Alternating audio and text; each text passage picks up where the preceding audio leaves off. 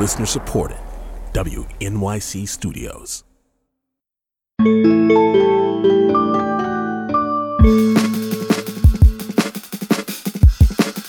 This is The Takeaway. I'm Tanzina Vega, and it's so great to be back with you in the host chair today, talking all things politics.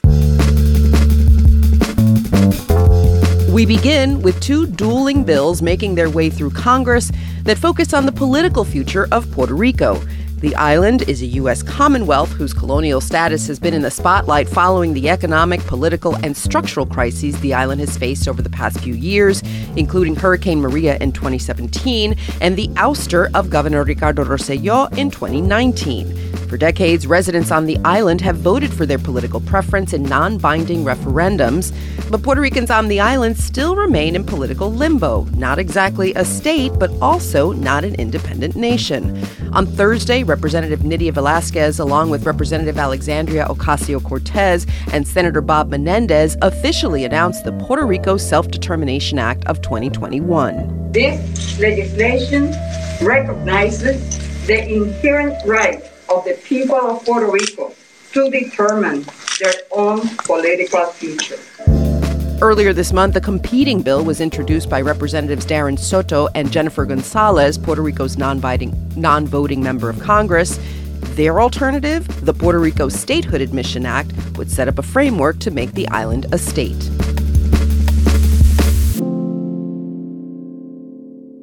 So on Friday morning, we called up Nydia Velázquez, representing the 7th Congressional District in New York City. She's the first Puerto Rican woman to serve in the U.S. House of Representatives. And since Puerto Rico's political advancement has been in the national conversation so much recently, I asked the Congresswoman how she expects to keep that momentum going. Well, I hope that we can all come together, Puerto Rico leaders and members of Congress, to really work in a path forward that will put an end to 123 years of colonialism, where the people of Puerto Rico has been divided, where they do not have legal tools to deal with their own challenges. We saw that during the financial crisis. Puerto Rico's right to declare bankruptcy was taken away by the U.S. Congress.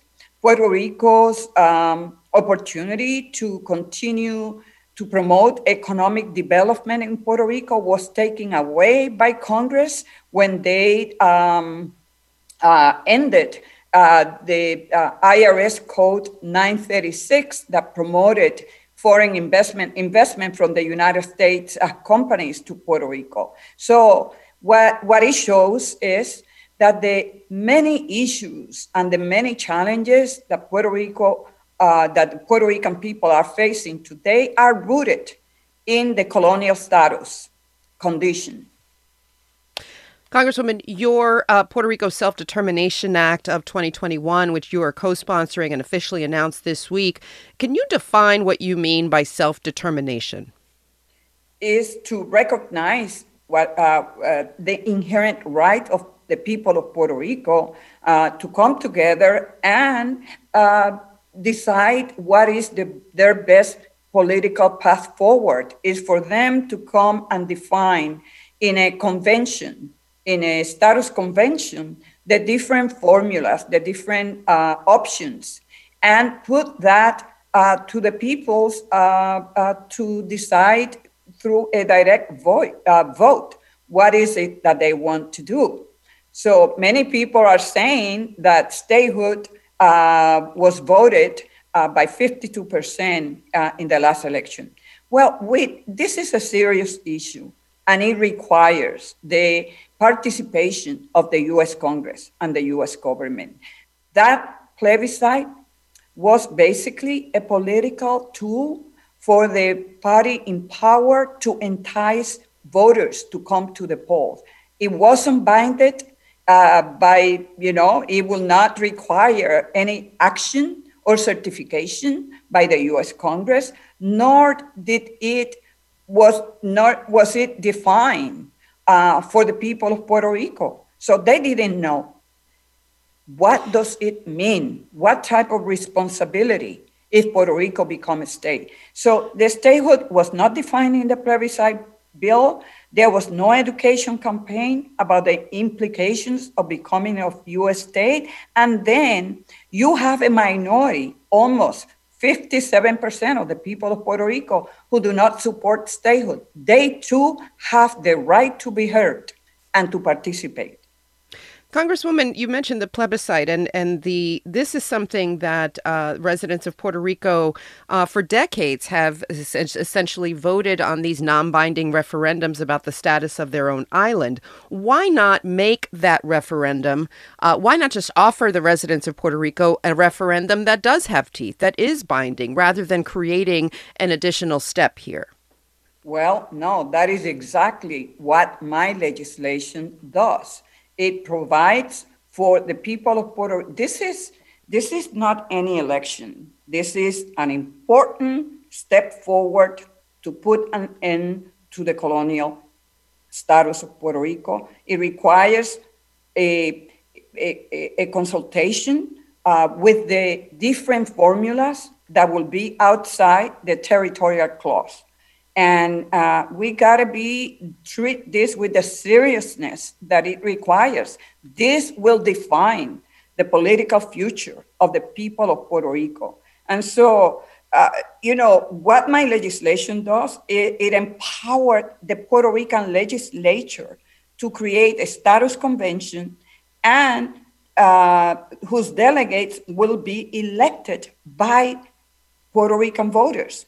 And that body will develop a long-term solution, and it will define each of the solutions, and it will have a transition plan for each of those solutions. So when people go out to vote, they will know what exactly they're voting for.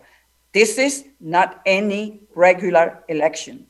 This is the most important election in the political life and association with the United States for the last 123 years. Congresswoman, what do we know about whether or not there's congressional support for this self-determination bill that you are proposing? And if there is it bipartisan? Yes, we introduced the legislation yesterday. We had close to 80 members co-sponsoring the bill, and there is bicameral. Senator Bob Menendez, Senator Bernie Sanders, Senator Elizabeth Warren, Senator Booker, Senator Wicker, who is a Republican, and many more. 8 senators are supporting this bill. And in the House, close to 77, I think is the last count is 77 members. So that shows broad support. And not only that, it has the support of 10 chairmen of 10 different committees, including committees that have to do that has the responsibility on this bill and any other bill. Jim McGovern from Massachusetts, who is the chairman of the Rules Committee. Richard Neal, who is the chairman of Ways and Means. So it has I'm proud of the kind of support that we were able to get from members of Congress, from my colleagues, and I'm very grateful for that. Congresswoman, you mentioned the colonial status of Puerto Rico, which hurts the island essentially, especially at an economic and fiscal level. However, there is a body that you voted for, that you said it was one of the toughest votes of your career, which was to support PROMESA, which was the fiscal oversight board that was appointed to manage and essentially restructure the debt on the island. That board has since become the target of a lot of criticism, particularly as it's debt restructuring, and lots of questions are being raised about whether that restructuring is fair to Puerto Ricans on the island or whether it favors investors and people who are not residents of Puerto Rico. How do you respond to that? Well, we need to look at this in the context of the fact that Puerto Rico didn't have any framework, any legal framework to declare bankruptcy. If you look at the history of Argentina, with hedge funds and vultures. They took Argentina to court for so many years, I think 10 years. And finally, there was an agreement in federal court in New York. So Puerto Rico didn't have any tool to deal with bankruptcy. And in fact, they borrowed money with the good faith of the Commonwealth and the Constitution of the Puerto Rican government. And that meant that that in any federal court, the judge could have ruled against Puerto Rico, telling them, you must pay it. There's no remedy here. We have to abide by the law. And if you don't have the money, then you will have to sell assets, public assets, or seize any liquidity that Puerto Rico had at that moment. Knowing all that, I knew that the only way forward was to create this body, because the Republicans here will not support any other remedy coming from the U.S. Congress. You know, you have the Puerto Rico government borrow money. It was private money, so they will be in a position to have to pay what they borrowed. So at that time, I supported PROMESA with the understanding that PROMESA provided an orderly restructure of the public debt, plus also said that it will be the responsibility of the PROMESA board to use the power to promote economic development in Puerto Rico. Are you satisfied, Congresswoman, we have 1 minute left, that that's what they've done so far? No, they have not. Even though the latest plan has been much, much better, but I believe that the intent of the law was not to create a collection agency for the hedge funds and vultures. And in fact, what they have done is implement austerity measures that will never work if we take into account the history and experience of Europe. When it comes to the question of Puerto Rico's political status, there seem to be the folks, at least in my experience as a member of the diaspora here in New York, there seem to be those who want statehood, those who want to contain, keep with the status quo, and those who want independence. And the independence call seems to be growing, even though it's still small. Is an independent Puerto Rico even possible when you look at the island of Puerto Rico right now? Well, look, we don't know. What I can say is this, that there is so much skepticism and cynicism toward the government. And what happened in the summer of 2019 was quite revealing. A sitting governor was ousted without a bullet, without any type of fight. People took it to the streets because they were fed up with the corruption that was happening in Puerto Rico. And so what we have seen is a transformation. I think that the summer of 2019 marked a beginning of a political transformation in Puerto Rico that generated into a multi-party system for the first time in its history. Puerto Rico was dominated. The politics in the island was always dominated by a two-party system. Today, we have 5 political parties who has representatives in the state, in the legislature. And so a lot of the young people really are more engaged, demanding accountability and transparency. You know, it's just really sad that young people fight so hard to get educated. They graduate and with one diploma in one hand and then a ticket to leave the island. And that shouldn't happen. And I believe that that kind of engagement by young people, by the youth, we don't know what consequences going forward will have, but I also believe that it marked the transformation of the political system in Puerto Rico for the good, for the better.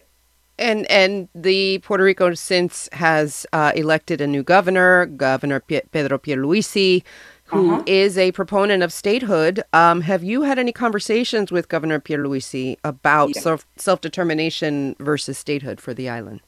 Well, he knows very well what my position is. And we had a meeting, it was a virtual meeting, and we didn't have much time to discuss this, but he knows that I would like to get a conversation going so that we treat this issue with the seriousness that it requires, because it's in the interest of the people of Puerto Rico. Let me just also mention to you that the governor of Puerto Rico was elected with only 37% of support.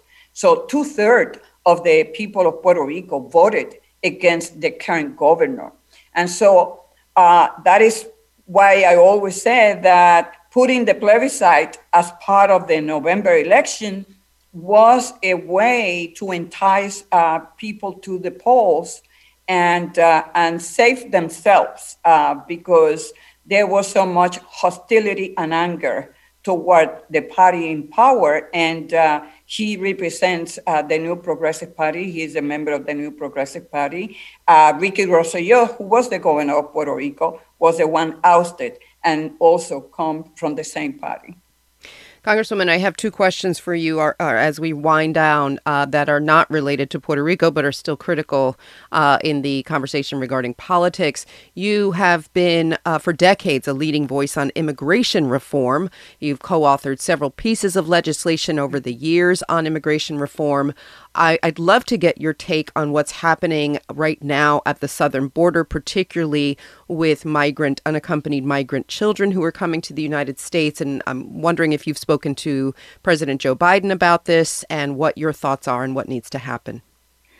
Well, look, what is happening in the border basically represents the failed policies of the previous administration.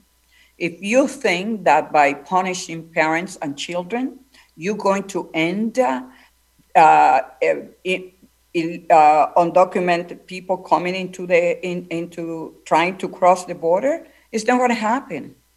I went to Central America with Speaker Pelosi. We saw firsthand the conditions, the violence, the corruption, and I think that we have a responsibility to make investment in those countries so that people believe that there is hope if they stay home. But just by punishing and trying to give a lesson is not the way forward. We are better than that, and now the administration is putting together not only immigration reform, but also an investment package that will help people be able to stay home by helping those governments to promote economic development. But it cannot be a blank check. We have to have oversight. We have to send a strong message to those leaders that we're going to be watching. That's where we are today. And let me also add that, we passed the American Rescue Plan, a great plan that has been supported by almost 75% of the American people, Republicans and Democrats alike. And so for those Republicans, all of them who voted against it, they need to create a distraction. And the distraction is going to the border. But they are not willing to sit down and come to the table and look at how can we put an end to what is happening at the border. So we need to assume responsibility for what is happening and the fact that we failed in seeking solutions to the immigration issue. Finally, Congresswoman Velasquez, you are a member of the New York delegation. And of course, as we know here in New York and across the country, the governor of New York, Andrew Cuomo, is involved in a scandal involving several sexual harassment allegations. On March 12th, you called for the governor to resign, saying that he had lost public confidence. But a recent poll of New York voters found that Cuomo still has support. What do you make of that? And do you stand by asking the governor to step down? Well, as I publicly I did, and I believe that the investigation is going with the AG, and so if he decided that he still have the confidence of the people and that he could remain in office, then the choice is to wait for the conclusion of that investigation. But if the investigation shows wrongdoing, and the nursing home issue also is part of that investigation by the legislature, the governor needs to look to his to everything that is happening and ask himself, can I govern given the pandemic, given the challenges that New York is facing, given the fact that now is not the time to be spending most of your time defending yourself, but executing a plan to get us out of this pandemic and to deal with the issue of the state of the economy and the fiscal health of the state of New York. Can he have the energy? Can he have everything that it takes to deal with those challenges? And that's the question that he needs to answer himself. We will be paying close attention. Congresswoman Velasquez, thank you so very much for taking the time to talk to us today. Thank you for having me. For decades, the residents of Puerto Rico who are granted U.S. citizenship at birth have voted on the future of the island's political status in non-binding referendums. And the results have often split into two major camps: those wanting to keep the status quo, and those wanting statehood, who have generally eked out a small majority. A much smaller percentage of Puerto Ricans say they want full independence. The conversation about admitting Puerto Rico to the Union has gained more attention in recent years, and even President Joe Biden signaled his support for statehood on the campaign trail. So to talk about all this, we called up Cristina Ponsa Kraus, and I'm a law professor at Columbia Law School. Puerto Rico has been a U.S. territory since 1898, when the United States annexed the island after the Spanish-American War. And Puerto Ricans have been U.S. citizens since 1917. This entire time, for the past 123 years, Puerto Rico has been U.S. soil, and federal laws have applied there at Congress's sole discretion. So Congress has made a few exceptions, but it is Congress and Congress alone that decides what federal laws apply in Puerto Rico and which ones don't. And Puerto Ricans have no representation in Congress at all, except for a non-voting resident commissioner, a person who serves in the House of Representatives. Puerto Ricans also can't vote for the president. So Puerto Ricans have zero voting representation in the federal government, and yet they're subject to U.S. sovereignty and federal laws. So Puerto Rico ought to be a state, and it really should have been a state a long time ago. We should be clear that Puerto Ricans can't vote for president, those who are living on the island, but Puerto Ricans who are here in the continental United States are able to vote for president. That's correct.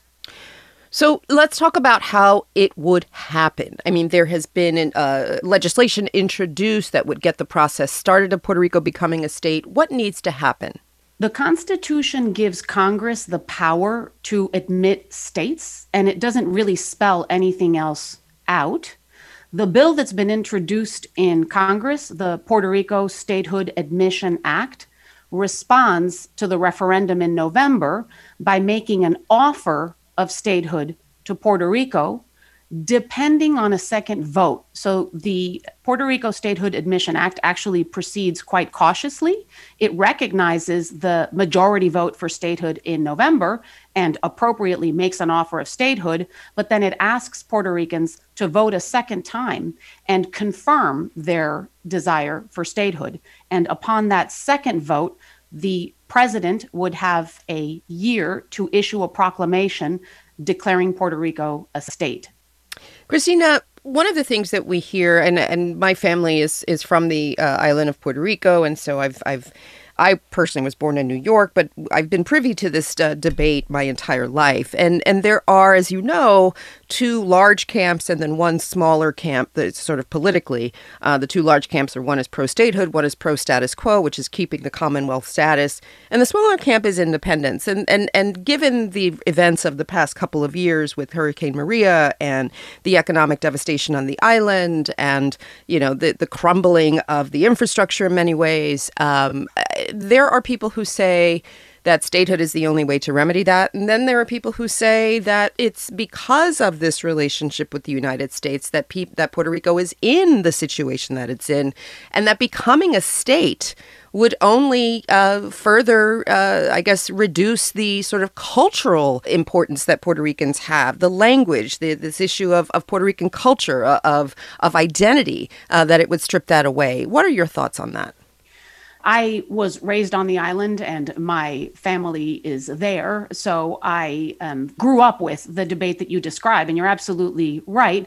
The debate in Puerto Rico is really a debate between people who favor statehood and people who favor some version of the status quo. And independence has, for many decades, had very little support.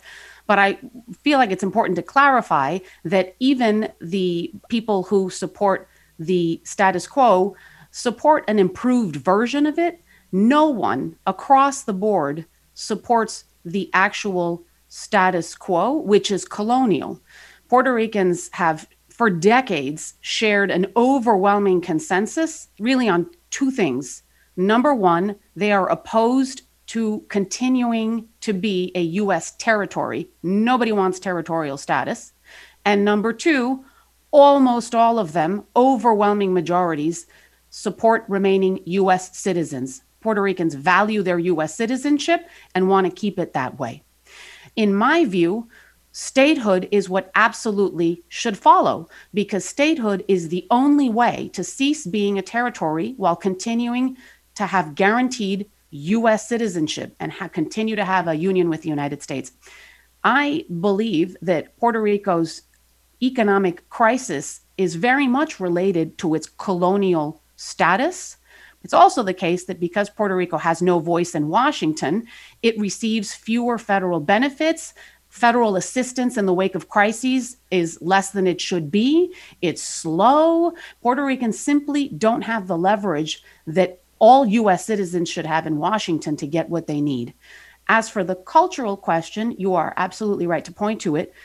Those Puerto Ricans who want to remain U.S. citizens but feel skeptical of or resistant to statehood are worried that statehood would have a detrimental effect on Puerto Rico's culture, that we would no longer be different and unique, that we would be assimilated into American culture. But my view is that Puerto Rico has already been part of the United States for 123 years, and we have sustained our vibrant and beautiful culture, and we can do that as a state. What statehood would bring is not the loss of culture, but political empowerment. I want to ask you two questions to follow up on that. One is that the financial effects here. One of the things that we're seeing, and right now Puerto Rico is being, fiscally governed by a fiscal oversight review board, the PROMESA board, that has made, for many people, they've been a controversial figure.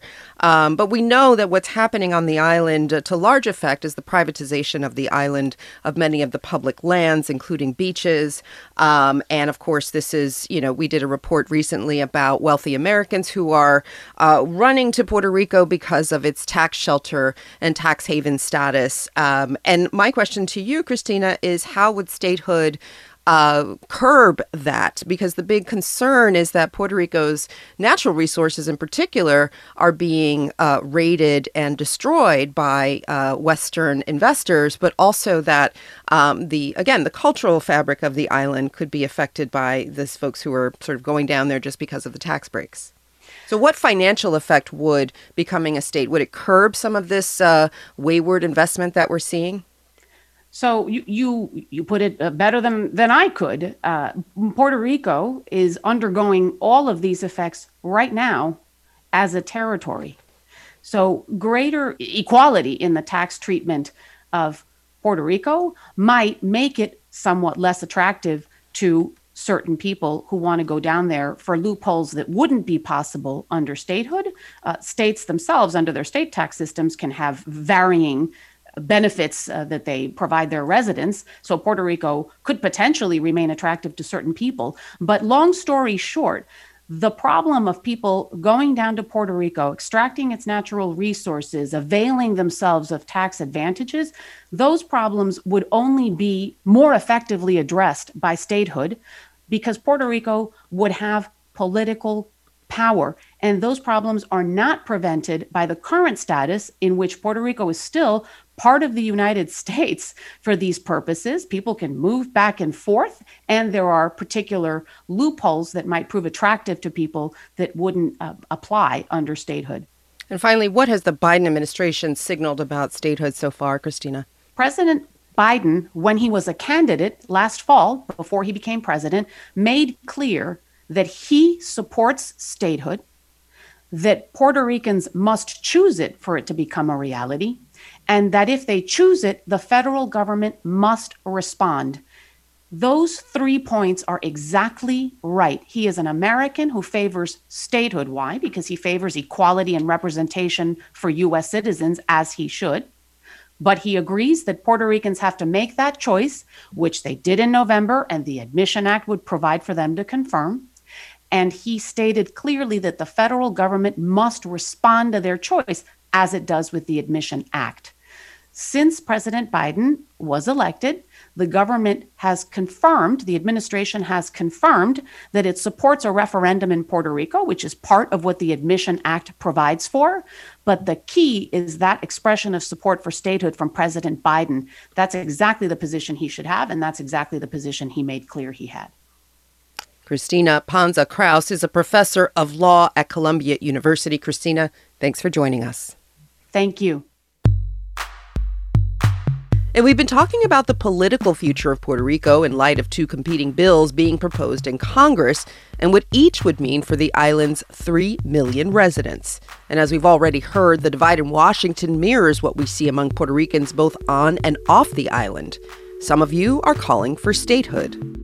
My name is JP Jesus Perez. I'm from Bayamón, Puerto Rico, and I support statehood like thousands and hundreds of thousands of Puerto Ricans. We in Puerto Rico value our citizenship. We call it Unión Permanente, or permanent union with the United States. Puerto Rico has been part of this fabric of this country for over 100 years. I want everybody to be able to vote and have full civil rights. When Puerto Rico engages in the democratic process in a free and fair election and votes for statehood, they are determining for themselves their preferred status option at the ballot box. The plebiscito in the November election was a vote of self-determination and a vote for statehood. Others are opting for independence. My name is Alberto Medina, and I'm from San Juan, Puerto Rico, but now live in Denver. I support independence for Puerto Rico because it is a nation, and nations should govern themselves, not be absorbed by the country that invaded them in an imperialist frenzy 120 years ago. Throughout most of our history, a majority of Puerto Ricans have wanted the colonial status quo, and that didn't make it any more right or just. So we have to go deeper than that, and we have to look at the history. Anyone who rejects Puerto Rican independence because the island is so poor and vulnerable that they think it wouldn't be able to stand on its own 2 feet should ask themselves how it got that way when the U.S. has been in charge all this time. But history also includes suppression and persecution of the Puerto Rican independence movement. So it can't be just about heeding the will of the people on one vote last year. We have to also care about how the will of the Puerto Rican people has been ignored and subverted by the United States for decades. But many of you are instead reflecting on the process of figuring out the path forward and the idea of self-determination that's being pushed for by Congresswoman Nydia Velázquez and others. My name is Edil Sepúlveda. I am a Puerto Rican living in the Washington, D.C. area, and I am co-founder of Boricuas Unidos en la Diáspora. And we Puerto Ricans, we need self-determination Now, we are colonial subjects in an occupied land, and we deserve a real, a serious, a democratic, and transparent self-determination process, which we haven't had before. So that's why we all have to support this Puerto Rico Self-Determination Act. We all have to unite together, Puerto Ricans and Americans, and end 123 years of colonialism once and for all.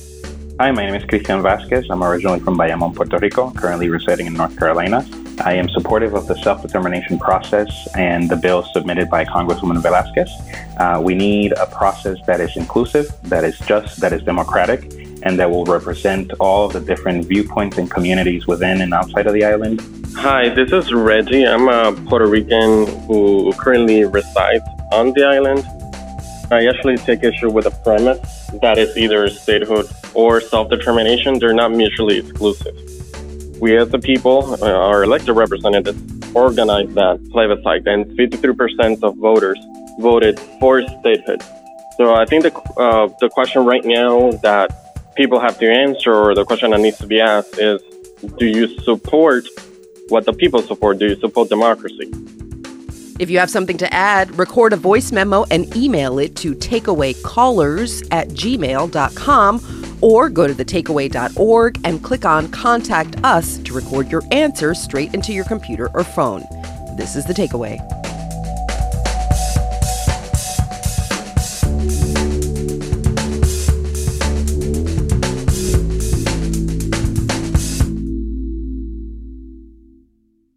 I'm Ira Flato, host of Science Friday. For over 30 years, our team has been reporting high-quality news about science, technology, and medicine. News you won't get anywhere else. And now that political news is 24/7, our audience is turning to us to know about the really important stuff in their lives. Cancer, climate change, genetic engineering, childhood diseases. Our sponsors know the value of science and health news. For more sponsorship information, visit sponsorship.wnyc.org.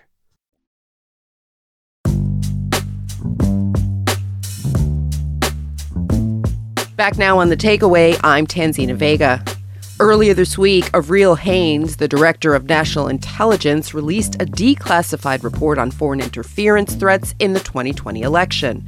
And while there's no evidence that any interference altered votes in the election, the report outlines efforts authorized by foreign leaders, including Russian President Vladimir Putin, to influence public opinion about the presidential race between Joe Biden and Donald Trump.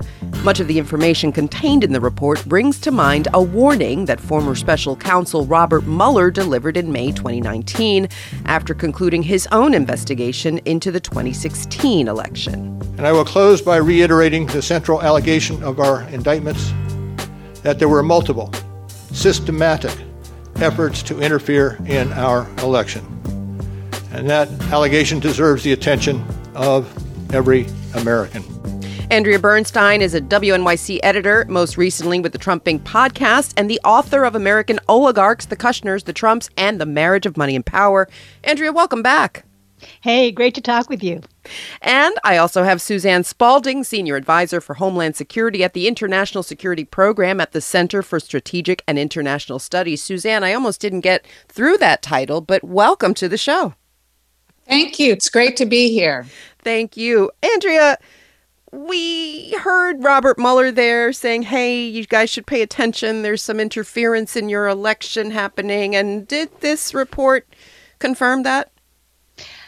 Oh, yes. I mean, it absolutely did. I mean, I think what's interesting about this report is that it tells a story about messages that the Russians consistently push from 2014, almost up until the present moment.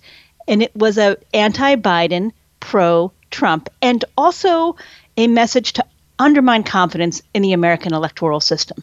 So while I don't think anybody would be shocked to learn this information, I think what is striking is the longevity and the consistency of the message, and the way the Russians' message dovetailed with what came from the White House from 2017 to the beginning of 2021.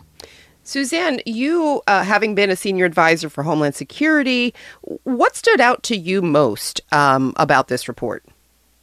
Well, I agree with Andrea. I think it was very important that the intelligence community confirmed that, in fact, we did see Russia, particularly, predominantly, and other countries as well, trying to influence the public discourse, political discourse in this country. And that it did not end on Election Day, right? That they continued to push the big lie that the election was rigged. And this is consistent with the narratives that Russia has been pushing. And we know this is not just about elections, but about undermining public trust in democracy and about our institutions across the board. And I've been looking at the ways in which Russia's been undermining public trust in our justice system, for example. So I think it was really important, both those messages. It feels like folks aren't as excited about this type of news right now, Andrea, but are you feeling that as well? Like this is sort of, why are we even talking about this now? Oh, no. I mean, I think because we see the Republican Party building both its policy and its political messaging on these messages of no confidence in the electoral system. I think it is still very much present, and we need to analyze how to handle it going forward. Andrea, Russia, no surprise, showed up in this report. How did their meddling efforts, if you will, differ in 2020 compared to what we saw in 2016? Well, the intelligence community report pointed out that Russia, unlike in 2016, did not attempt to interfere with the election apparatus. So that is one big difference. But in a lot of ways, it was quite similar. And I think what sort of jumps out to me about this report is that the Russians were very, very focused on discrediting now President Biden. For a time during this report, he was vice president and then he was out of office, and his family with respect to his son Hunter's business dealings in Ukraine. And I think that what it doesn't say in this report is obviously the entire first impeachment inquiry about then President Trump was over Rudy Giuliani, his personal attorney, seeking to get this information from the Russians. And this report, if you will, shows the other side. It shows how President Putin directed the kind of interaction that Rudy Giuliani had with Russian intelligence assets who were promoting an anti-Biden narrative. And while a lot of this was warned, former intelligence officials said during the election, there were some 50 of them that signed a letter that said these Biden family narratives smack of Russian propaganda. It was striking to see this written in a report that this was the Russian strategy. The Russian strategy was to undermine confidence in the election and taint now President Joe Biden with these narratives. And they got so close to President Trump, news officials, and spread this narrative out. Now, having said that, I think one huge difference is that President Trump had many, many, many tens of millions of Twitter followers, and he was putting out these same messages to undermine confidence in the election and to taint the Biden family. So it's hard to untangle how much Russian interference efforts may have affected those U.S. beliefs. And this report doesn't actually address that. There were, Suzanne, initially there were many concerns about not just Russia, but also whether or not Iran and China would also be, would also have any significant meddling, if you will, in our election. The report mentions that Chinese officials chose not to attempt to interfere in the 2020 election. Why would they make that choice, Suzanne? Well, it's really very interesting and important to note. What they say is that they assess that China values a stable relationship with the United States. They understand that they understood that they were going to have challenges, whether it was Trump or whether it was Biden. The challenges may have been different, but they were going to be challenged in either instance, and that if they were caught trying to interfere in the election, that would further destabilize that relationship. And it's important to understand that notion of getting caught, that valuing a stable relationship, those are points of leverage that we can use and have used in the past to affect China's behavior. Russia, on the other hand, as clarified in this assessment, assesses that its relationship is already so bad that it has little to lose. And where China can go around the world trying to offer up its system of governance as a model that contrasts with Western democracy, Putin knows he has no model to hold up. So his objective is simply to pull us down, to portray us as corrupt and hypocritical and broken as the Russian system. And of course, that tells us how we can, what leverage we have with Russia as well. Do we have any leverage, I guess, Suzanne? That would be the question. Well, I think that demonstrates that Putin understands that his public is not particularly happy with the governance, or at least a segment of his population that he cares about. Certainly, he is sensitive to protests that have happened in Russia around corruption allegations, right? And so that's an important thing for us to know. Putin and Xi Jinping both place at the top of their list of priorities staying in power. So understanding what they think they need to stay in power is how we're going to be able to determine where we might have some leverage. And Suzanne, what about Iran? What role did they play, if any, in their own attempts at election interference here in 2020? So that was interesting as well, although much of this we knew because the Iranian attempts were a little more clumsy and were found and taken down at the time by the platforms. But interesting that Iran has taken a page from the Kremlin playbook and did things like send intimidating emails posing as Proud Boys to potentially Democratic voters saying, you better not vote for the Democrat. You better change your thinking. Rather clumsy, but interesting that they wanted to get involved and again, we're trying to stir up trouble and in this instance, anti-Trump. Andrea, just curious, how effective do you think these messaging campaigns were? Well, I think we have to ask ourselves that question. I think one of the things that is interesting and that the report pointed out was that these Russian messages, the anti-U.S. election apparatus messages, which coincided with Trump's, were coming after the election. And we know what happened on January 6th. Now, how much did Russian information contribute to that versus what Trump was already putting out?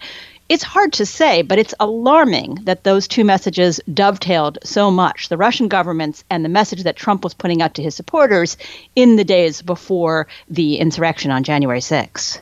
Suzanne, was the intelligence community, and I guess this is a question I'm asking now that we have this report in hand, but how prepared was the intelligence community for these attempts ahead of the 2020 election? Because we know that under the Trump administration, there was tension between the Trump administration and many of the national security personnel who were supposed to be in charge of this. So tell us how that affected what we know now.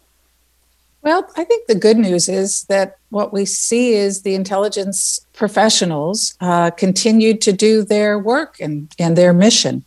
We were much better prepared for the information operations even in 2018 and certainly by 2020 than we were in 2016. And so, for example, in the report, we see that what appears the government, the intelligence community, presumably shared information on a more timely basis with the social media platforms that facilitated their ability to detect these disinformation campaigns and, where appropriate, to take them down. So that's a step forward, I think. And when we see how the election officials were in conversations with my old shop at the Department of Homeland Security, which is now called CISA, the Cybersecurity and Infrastructure Security Agency, for 4 years, getting ready for this national election, that a big part of what they were training for and preparing for were efforts to undermine public confidence in the legitimacy of the process and therefore the outcome.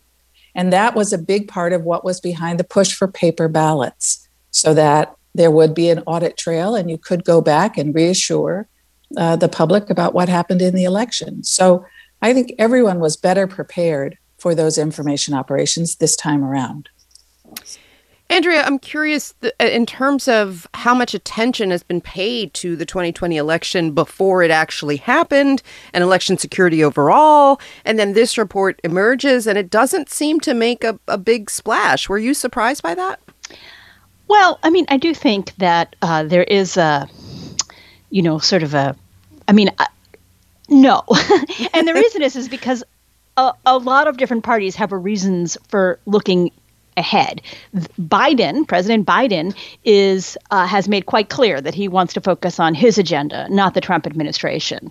The Republicans in Congress, some of whom may have pushed similar messages to the Russians, undermining confidence in absentee voting and in the American election system, also don't have an incentive. And for those of us who were journalists who covered Trump, I'm certain that there is a feeling on the part of some people that sort of Trump occupied everyone's brains for 4 years. It's time to move on and deal with other issues. That said, I think that what is striking, as Suzanne said, is that the Biden administration is issuing this information. This information directly contradicts what some Trump officials were putting out during the election. For example, President Trump and his allies were downplaying the role of the Russians while upplaying, if you will, the role of the Chinese, even though this report clearly says that China wasn't a major actor in the 2020 elections in the United States. So I think that there is certainly going to be a clarification. There has been a clarification of the historical record. And I think that there are still open questions about President Trump's attorney, Rudy Giuliani, who has been reported to still be under investigation for some of his activities in Ukraine. So we will see where that turns up. But I am pleased to see that clear information about the historical record is now being put out. And I hope that this continues to be the case. One of the things that has stood out to me as we talk about misinformation and disinformation is essentially how successful some of these campaigns have been. And we see the rise of conspiracy theories, particularly thinking about things like QAnon, and, how really they've influenced a lot of the thinking of average Americans. Suzanne, I'm wondering, why is the general public in the United States today so susceptible to foreign disinformation campaigns? What was it? I know that part of the thinking was to sort of tap into, at least on the part of Russia, was to tap into the racial tensions that have always existed in the United States. Is that partly why they were so successful? That's a great question, Tanzina. And yes, systemic racism is certainly one of the vulnerabilities that the Kremlin seeks to exploit. As this assessment points out, they are exploiting divisions, much broader than that in our society as well. I think they're also taking advantage of the isolation. I think it's exacerbated by COVID and our inability to interact on a personal basis. It's much easier to demonize people when you're only interacting online. There's been a fear of change for quite some time now that they tap into and exploit. All of these things, I think, are channeled into a sense that democracy has failed and cannot be fixed. That's the narrative, ultimately, sort of the meta-narrative, if you will, that Russia is pushing. And we've seen a decline in support for democracy. Again, based on weaknesses and vulnerabilities of our own making, but definitely exploited and exacerbated by these narratives that the system is rigged and that it is irrevocably rigged. I wonder how much of this is also a lack of our own, understanding in this country about how our government works and how democracy works, and sort of the civic education that we might be lacking, and even maybe some critical thinking or media literacy. All of those things have to play into this, right? It's a big question, and I'm only giving you a minute and a half to respond, but... Well, it's exactly the right question, and I could not agree with you more. I think ultimately the way to counter these information operations is to build public resilience against the pernicious messaging that our system is irrevocably broken. And civics education is a way to remind people that the beauty of democracy is not that it's perfect, but that it can be changed, that it is susceptible to change, unlike totalitarian and authoritarian regimes. We need to teach Americans how to hold our institutions accountable and how to be more effective agents of change. Suzanne Spalding is the Senior Advisor for Homeland Security at the International Security Program at the Center for Strategic and International Studies. And Andrea Bernstein is our WNYC editor and the author of American Oligarchs. Andrea, Suzanne, thanks so much for being with us today. Great speaking with you. Thank you.